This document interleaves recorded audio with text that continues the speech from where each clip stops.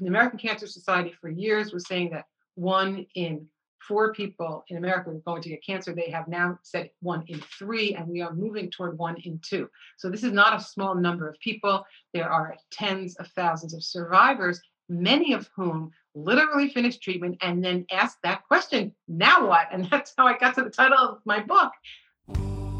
Welcome to the Drew Perlman Show. Think of this podcast as the antidote to the fear, the noise, and the talking heads in the news. The show features an entertaining blend of ancient wisdom, empowering ideas, and cutting-edge, healthy living science to optimize your health and your life. All right, so let's dive in and get started. Today's guest on the show is Dr. Amy Rothenberg.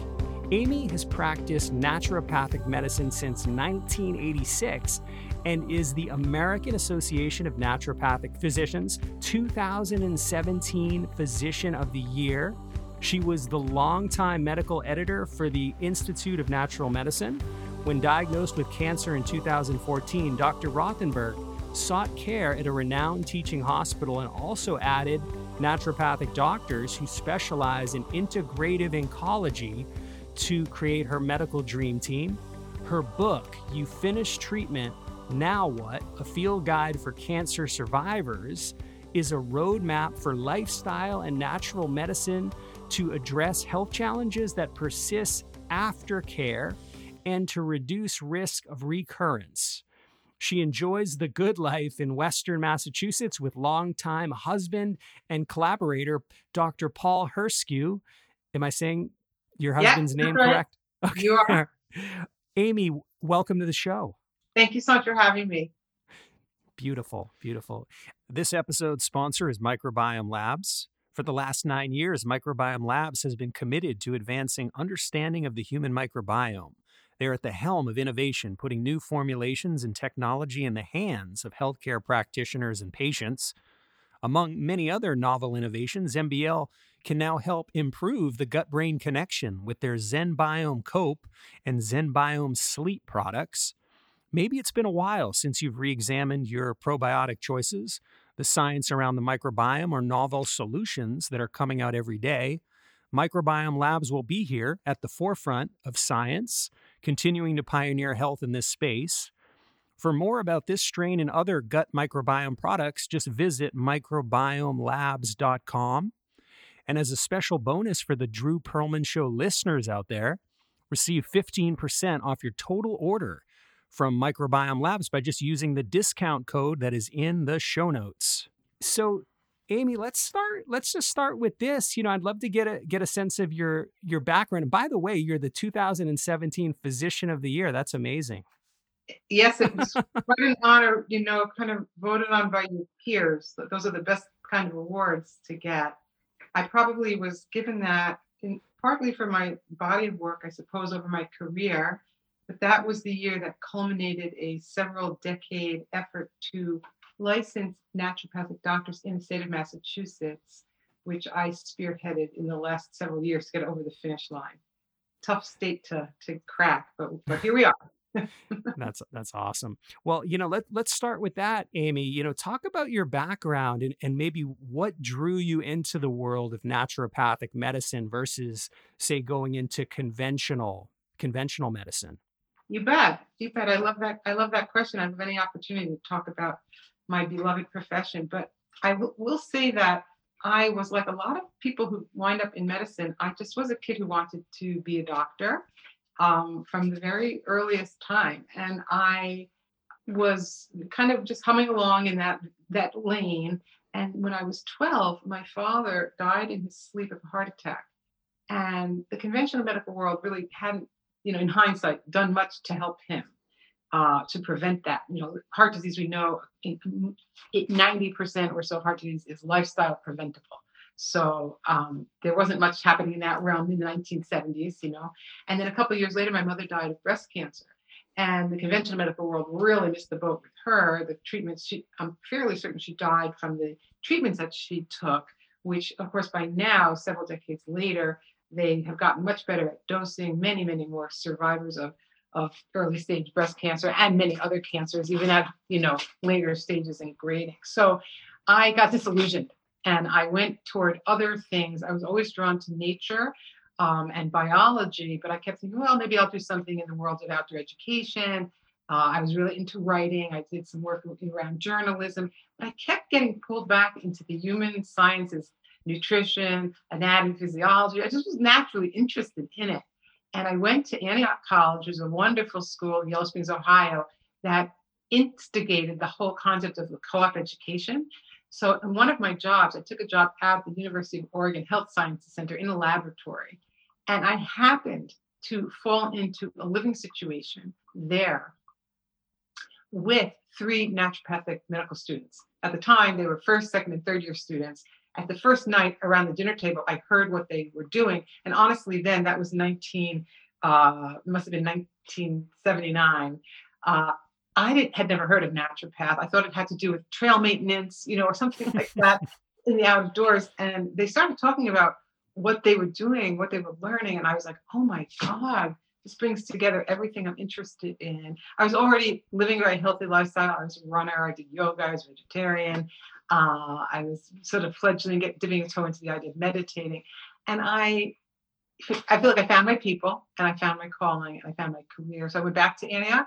I finished up my prerequisites for medical school and I applied to naturopathic school. And I graduated college with a degree in biology in June. And I started naturopathic school in August in 1982. And met my husband the first day of school. Interestingly enough, although we didn't get together till the end of our fourth year, but I did meet him the first day of school. Anyway, it was, I feel, really meant to be for me. It brought together my natural interests, my sort of outgoing personality in terms of wanting to be with people, wanting to help people, and also feeling comfortable in a situation that wasn't the popular opinion. It wasn't the popular paradigm of medicine at that time. It still isn't, I would say, although conventional medicine is a very big ship, it's moving very slowly toward preventive medicine, whole person medicine, natural medicines, very slowly. And this concept of integrative medicine is just beautiful. It brings the best of all worlds with regard to medical care. That's beautiful. And so when we were chatting on the phone, Amy, you mentioned you're not only a naturopath, but did you say you're also a 3-time cancer survivor? I am. It's true. I have a genetic mutation that I continuously tested negative for. I kept getting tested because there was a strong family history of cancer. But as we know, those genetic tests do get better. And when I was diagnosed with early breast cancer in 2017, they asked me to get tested again. I had just been tested a couple of years before. They said, the test has really gotten better. So those of you who were tested before 2010, probably not very many of you listening at this point, if you haven't been retested, you might consider that. And I had every conventional treatment approach that is typical that we've all heard about, from surgery to chemotherapy to radiation to immunotherapy. I've had a little bit of all of it, or a lot of some of it. And I am feeling fabulous. Nobody has to worry about me. I feel very good. I did a triathlon last Sunday. I'm 62 years old and I feel excellent. My mind is clear. My heart is open. My body, I don't have pain or discomfort, which is, my goal for all my patients. Well, what So you were just really saying right I before. really walk the walk, if you know what I mean. So Yeah, absolutely. Well, you were just saying to me before we got on the air that you just did like a mini triathlon, right? You were in the at the pool gym, and I do. I like to do that, every once in a while, just to kind of keep me honest. so talk a little bit about so you went through this cancer protocol, several times firsthand. Just going back, what did you see as most lacking in the treatment? Maybe with the treatment itself or in the post care treatment? What did what sort of opened your eyes to, wow, this is maybe not, this is maybe missing something? Yeah, there are two main areas I can speak to about that. The first one is during conventional cancer care, right from the get go. I think we need to have the model needs to be here you work with your trained medical oncologist who's the expert in treating cancer. And when you're done with that, maybe go out for lunch, go take a walk, and then the next visit you have that same day or that same week is with your naturopathic doctor who has expertise in treating cancer patients. alongside conventional care, not instead of conventional care, but alongside. Or with an integrative oncologist, there are medical doctors who are studying integrative medicine approaches to help enhance efficacy of treatment, prevent side effects of care, address side effects that do arise, and then afterward to what I like to call quote unquote mopping up from the impact of conventional cancer care. The second area has to do, if we pivot a little bit, entirely to the cancer survivorship community. Now, the American Cancer Society for years was saying that 1 in 4 people in America are going to get cancer. They have now said 1 in 3, and we are moving toward 1 in 2. So this is not a small number of people. There are tens of thousands of survivors, many of whom literally finished treatment and then asked that question, now what? And that's how I got to the title of my book. Literally left with symptoms from treatment. Sometimes people have symptoms from cancer, but so much cancer these days is found early before there are lots and lots of symptoms. And many of the symptoms people have post-care really have to do with the treatment that they had, the treatment that was essential and that was life-saving.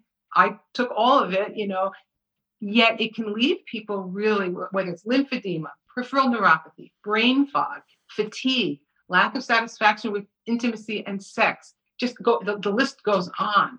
And there are natural medicine approaches to help address these symptoms that are left over from conventional cancer care. And the other part that's maybe even more important than that, there are ways to shift our internal environment to be less hospitable to either new cancers or metastatic disease.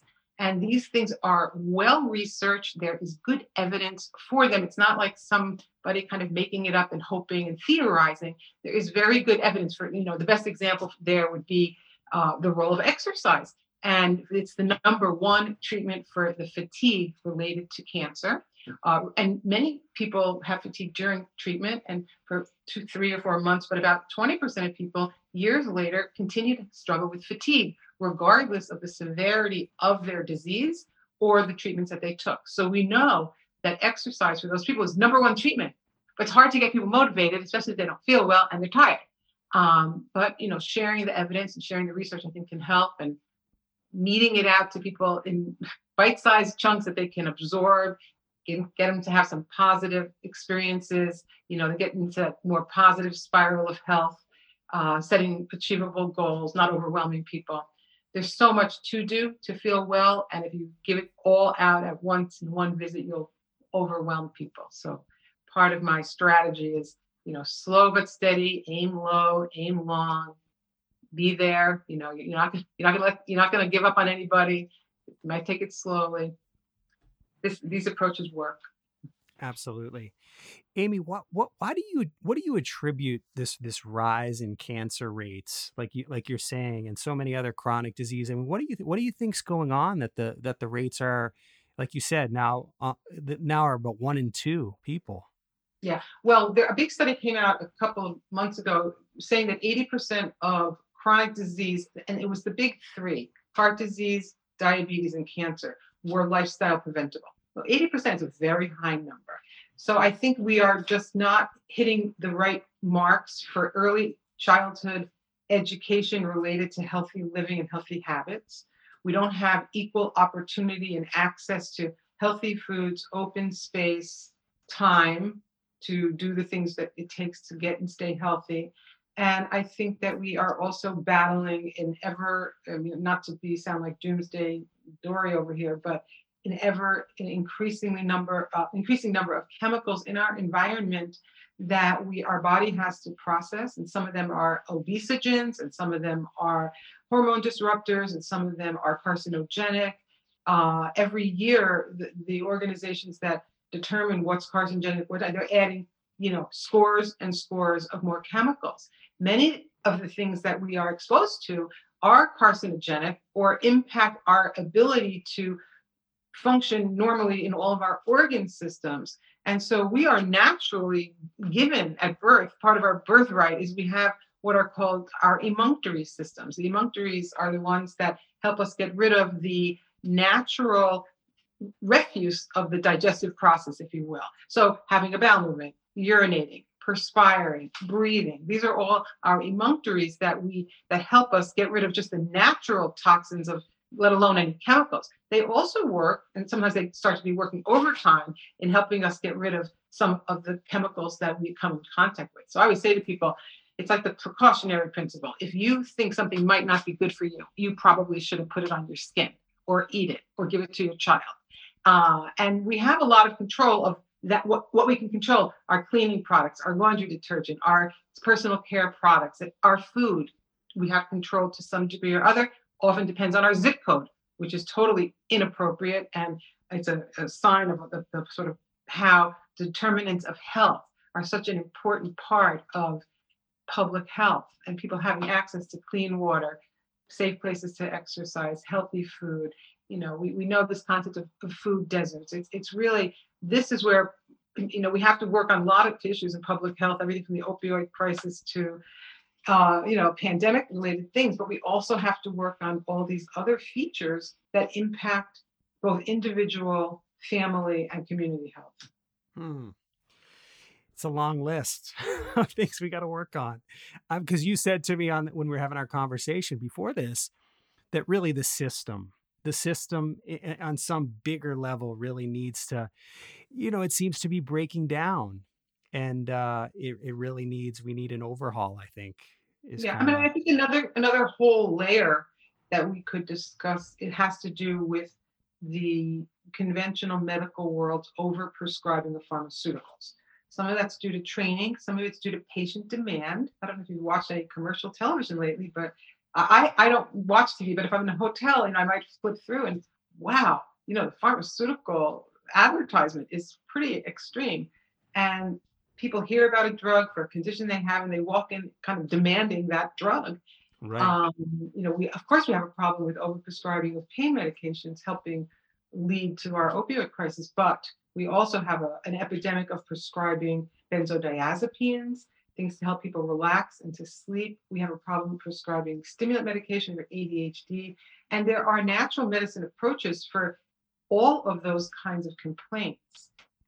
It's not like a one stop shopping. It takes time, it takes effort, it takes some expertise and guidance. But I think we have an epidemic of polypharmacy where people are on more than one drug. Something like 40% of people over 60 are on four or more medications. Then we tumble into what's considered polypharmacy, and there's very little education and training in deprescribing. Basically, how to help people get off of certain medications that they may not need or may not need as much of, or we can use this natural medicine approach. Maybe we won't need all these drugs. A lot of these drugs have side effects like cognitive decline, bad things like that. So I spend a lot of time with patients examining their drug list. I'm not interested in taking people off medication that they need, and some medications are life-saving, and I take several myself that are part of my cancer prevention routine.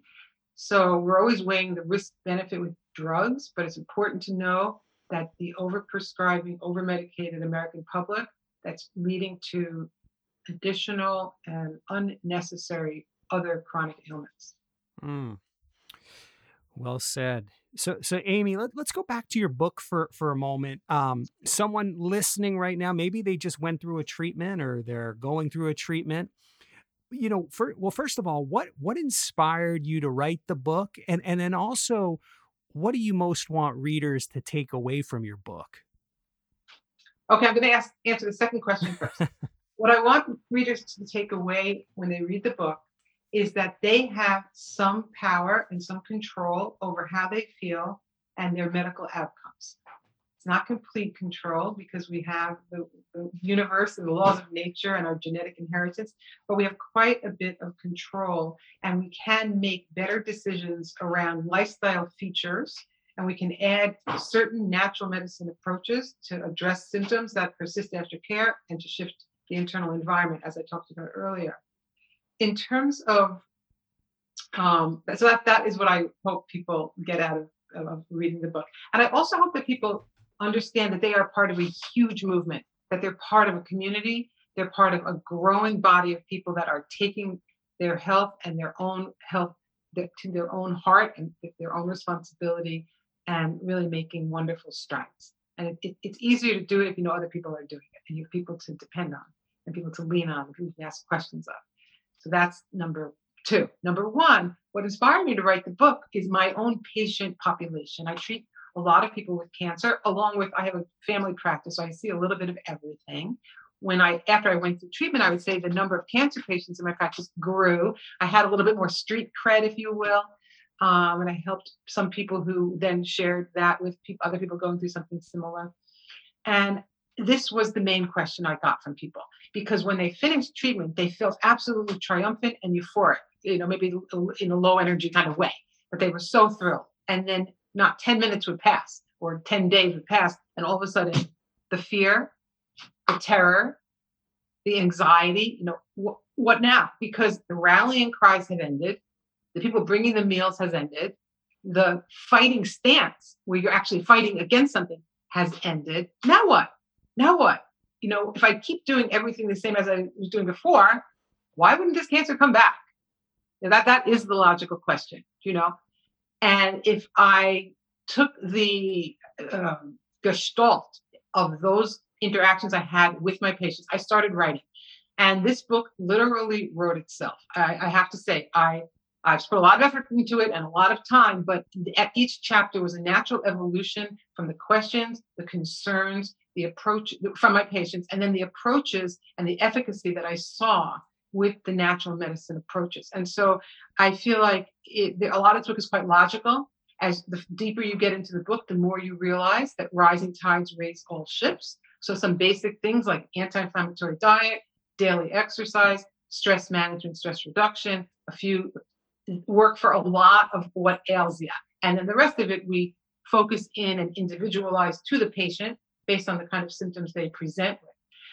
So that's kind of what drove me to write the book and how it evolved. I got stymied a couple times along the way where I had to put it down and go away and do other things in my life, other creative pursuits, and then come back to it, pick up the pen, proverbial pen, and keep on going. In the midst of writing the book, I had the opportunity, not a very nice one, to caretake my sister, who at that time was quite ill with metastatic disease and had had a stroke. So I do have a chapter in the book around caregivers as survivors. About half or 40-something% of American people are now caretaking somebody in their home, a family member or friend. So we have a burgeoning population of caregivers, most of whom are unpaid, overworked, burned out. So I do speak to caregivers, and I have a whole pretty organized list of things to consider and to do proactive if you find yourself in a position of caregiving a loved one. That's beautiful. And so Amy, what are some of your biggest go-to food and lifestyle interventions? You mentioned exercise. You mentioned a bunch of them, but if you had to, I mean, I know you can't speak for everybody, but for every single person, maybe you can, but what are some of the biggies, the food and lifestyle interventions? Like if someone looking to get started, changing their life, changing their lifestyle, embracing a more healthier lifestyle, what are some of the biggies for you? Yeah. Okay. The first one is exercise. Exercise comes in three fashions. It comes in aerobic, it comes something stretching, and then something weight bearing or resistance training. They're all important. If you can only choose one, choose aerobic. What we know about exercise is it raises your threshold for feeling stress. It also dissipates the stress that you have, and it helps you be better perfused, meaning the blood is moving around to all your organs and organ systems. So all the other good decisions, which I'll talk about in a minute, create healthier blood in your system. But now you got to get that blood to the places that it needs to go. And exercise is the main way to do that. In terms of diet, we always, really for almost everything, what ails you, an anti-inflammatory diet is the goal. What does that mean?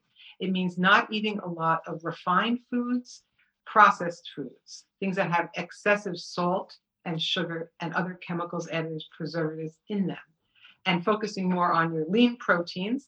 Could be fish, could be meat, could be chicken, could be eggs, and lots of vegetables. There's great research on the idea that it's not only the amount of vegetables that we eat, but the variety of vegetables that we eat. So I have a goal every day of eating 10 vegetables. People say, oh my God, you're nuts. How do you do that? The way I do it is in the morning, I always try to have one or two with breakfast. If I don't have anything left over, I will eat a carrot or a stick of celery. Then I'm just knocking off one or two first thing. Then usually for lunch, I have a nice big salad. And in the salad, you can put 5 or 6 veggies. You've got a couple different kinds of lettuce in there. You can count those as two. Some tomatoes, some cucumbers. I like to grate beets. I love to grate carrots. I love to throw in olives. You get 5 or 6 there, and then you have one or two with dinner. And or maybe have a snack of a vegetable, maybe in hummus or with peanut butter or something like that in the middle of the day. And I don't always reach 10, but I like having a goal. And everybody else can try that too. A couple of pieces of fruit a day, and then a handful of nuts and seeds, and several tablespoons a day of healthy oil, olive oil, avocado, eating avocado in general. Those are the mainstays of an anti-inflammatory diet. And I like to put food into people's diet instead of taking it away, because I find I don't want to be that sort of negative doctor. No, you can't have that, you can't have that, none of that, none of that. I would say really reining in alcohol use. We know that the pandemic was a terrible time in terms of the rise of alcohol consumption in America. There was nothing else to do, but we're getting on the other side of that now. We need to cut back on alcohol. For a cancer survivor, the amount of alcohol that is safe is literally zero.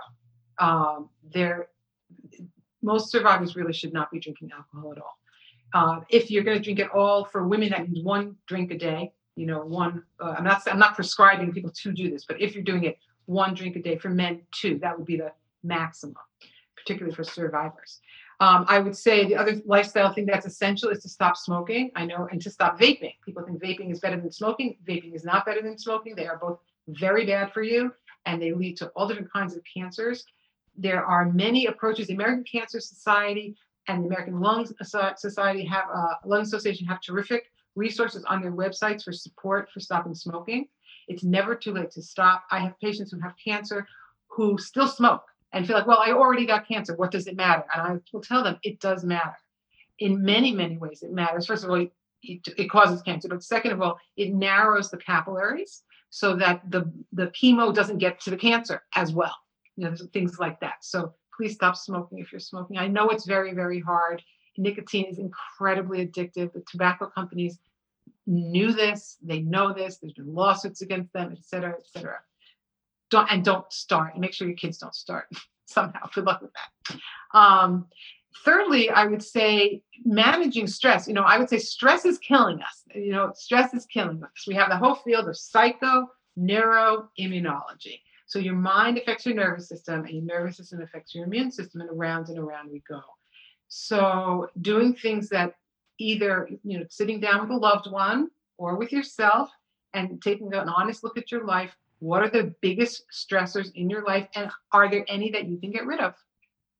Some people can't. Some stresses are fixed. You have a child with special needs.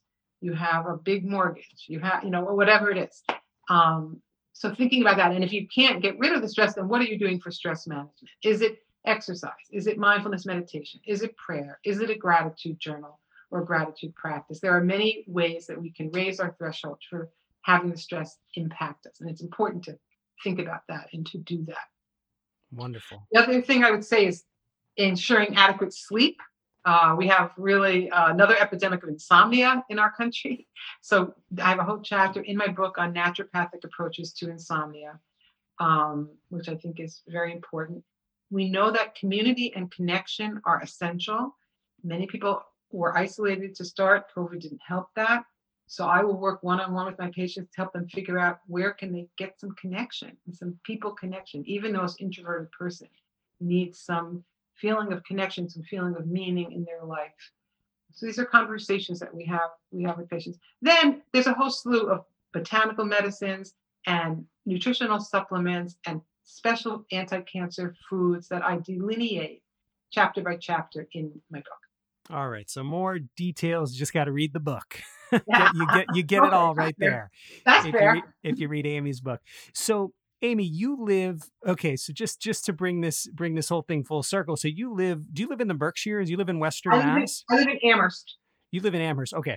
So yeah. Amy and I came to know each other through our mutual friends, Deb and Ricky, and the beautiful Seeds of Salt. If you go back in the archives of the show, you can check out the episode with Deb and Ricky, Seeds of Solidarity, their amazing farm, their garlic festival coming up. Although it'll probably have happened by the time this episode is out. But um, so so Amy, talk about nature in your life, the role Oh, yeah. of being in nature. How is that medicine for you? That's medicine for me because, we know this idea of forest bathing and spending time in nature. We know it's good for us for a lot of different reasons. It's first of all, it's time off of screens.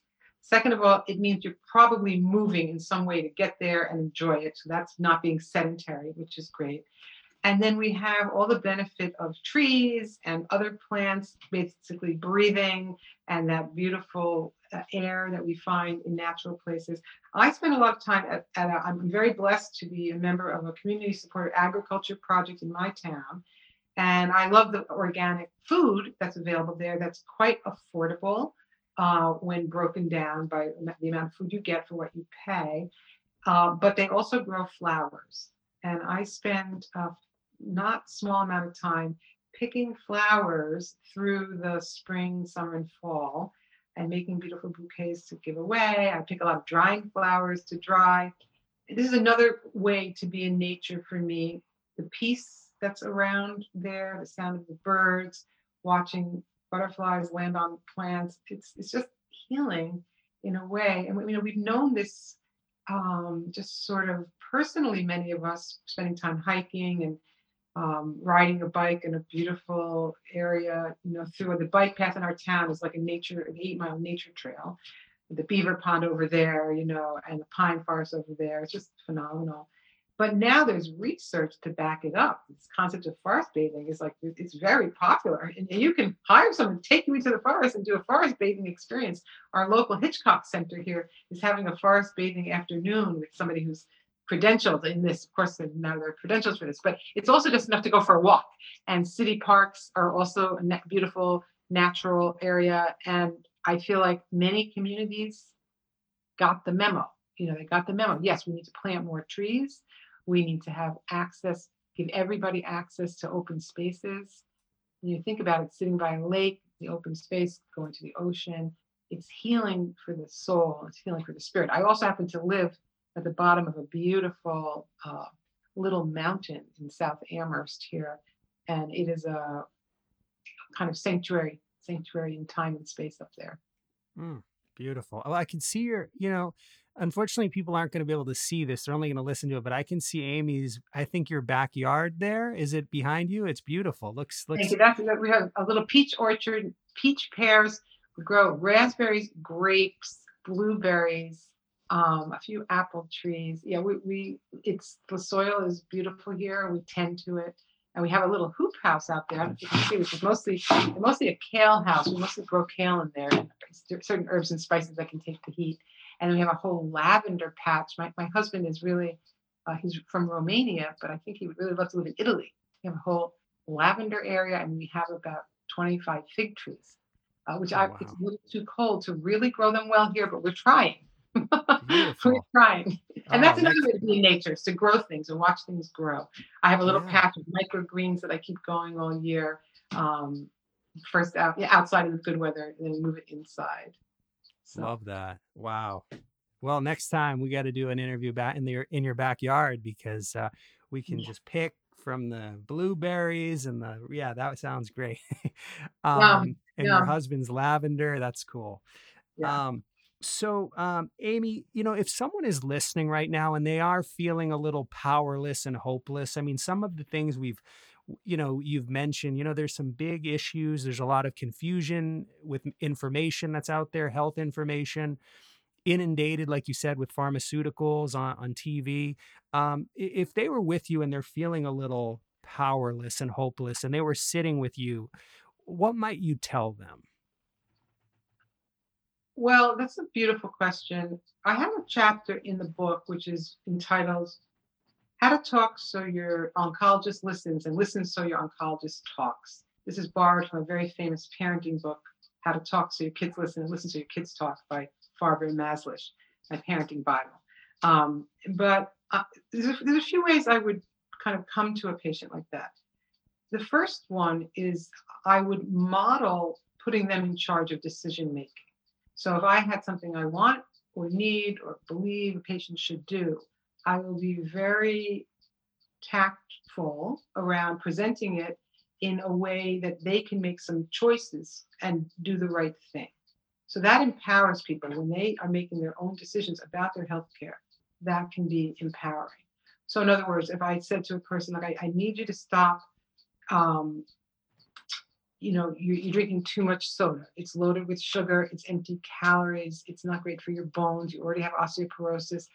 We need to figure out another kind of drink for you. And then let's brainstorm drinks that you've liked in the past or that you'd be willing to try. It engages the person in thinking about something. First, you give them the information, then there's some actionable steps, and you decide what's going to work best for you. Things like that.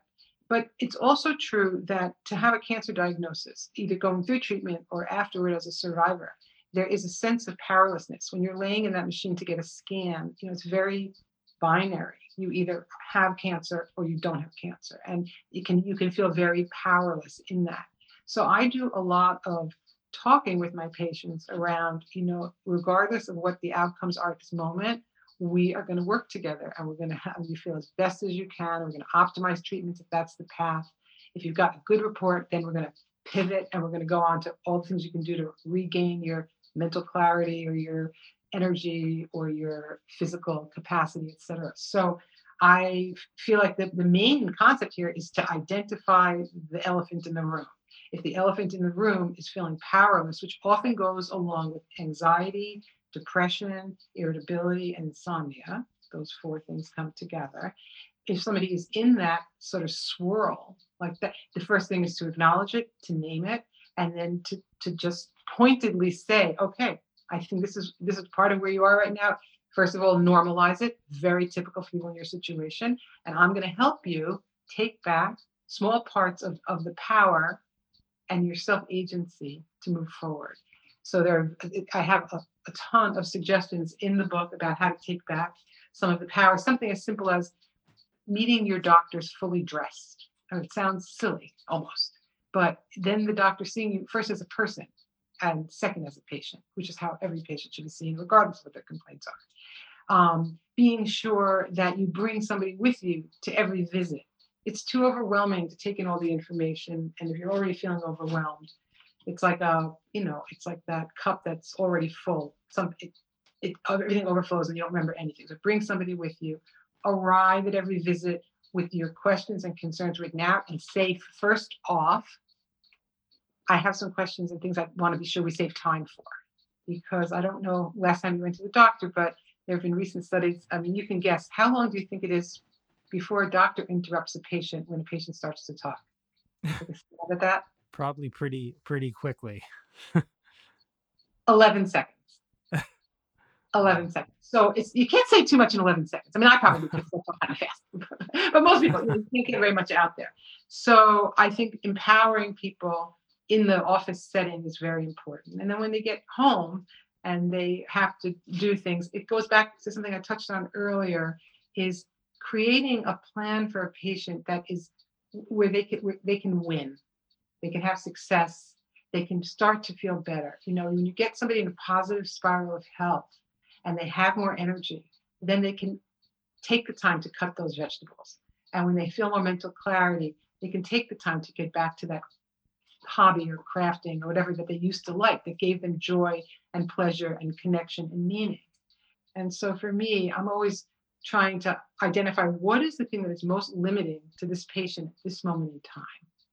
And if I can understand that, then I can orchestrate my recommendations to meet that, as opposed to me assuming, what they say, when you assume, you make an ass out of you and me. Same thing for every doctor. It's not for me to assume what this person needs to do or what we need to address. It's for me to determine through questioning and compassion and active listening what it is that most concerns them, and then address that. Beautiful. Amy, a final question here that I ask people on the show. If you had the opportunity to travel back in time 50 years or so, What words of wisdom would your current self share with your younger self? My current self to share with my younger self. I would say you're about to make a really good decision with your work. Stay with it. Don't overwork. Be sure to keep your priorities on your family and your friends, and you're going to have a beautiful life. Amazing. Yeah, that's wonderful. Um, Amy, where can people go if they want to maybe connect with you, learn about getting your book? Where should they go to do all that? Yeah, they can go to my author website, which is dramyrothenberg.com. It's DRAMY Rothenberg, all one word, at .com, drrothenberg.com. And my practice is in Northampton, Massachusetts. You can find me online. And you can order the book anywhere books are sold. It's being distributed. I have a wonderful traditional publishing contract and a wonderful publisher, and it's being distributed by Ingram. So you can go into any bookstore and order this book, and they can have it for you. If you like to order online, we're encouraging people to order it through Bookshop or IndieBound. And then you can go over to the big time names like Amazon and Barnes and Noble, leave a nice review or 5 stars, what have you. You can also buy the book on Amazon if you like. This book comes in both a soft cover. I have right here. It's so beautiful. It has a beautiful soft. I don't know what this material is. It feels nice in the hand. I'm so thrilled with that. It's also hardcover if anybody's interested in hardcover. And I also read the book for Audible, and it's also available as an ebook. So whatever format works best for you, you can find the book. And I'm thrilled to bring this information to the public. I hope it will have a positive impact on so many people's lives. Oh, I think it will, and I think people that heard your interview today are gonna run out and get it for themselves or a loved one or someone. But we'll put this in the show notes as well to link up. So Oh, thank you. Thank you. if people want to grab a copy and check it out and connect with I will you. also send you, Drew, if you're good with it, I'll also send you that you can include in the show notes a couple of other links and links to my social media. If anybody wants to follow me, I do try to post often on topics of interest in natural medicine and to give a natural integrative medicine perspective on items in the news. So if anybody would like to follow me, we'd love to have you. And lots of good freebies that we like to give away. And also I have a lot of recipes on my author site. I have a couple hundred recipes on my author site, so you can find some yummy things there. Wonderful. Amy, thank you so much. This was a lot of fun. This was great. Thank you so much, Drew. I really appreciate the opportunity. All right. Keep up the great work. Thank you for listening to the Drew Perlman Show. I hope you enjoyed today's episode. In the words of Mark Twain, 20 years from now, you will be more disappointed by the things you didn't do than the things you did do.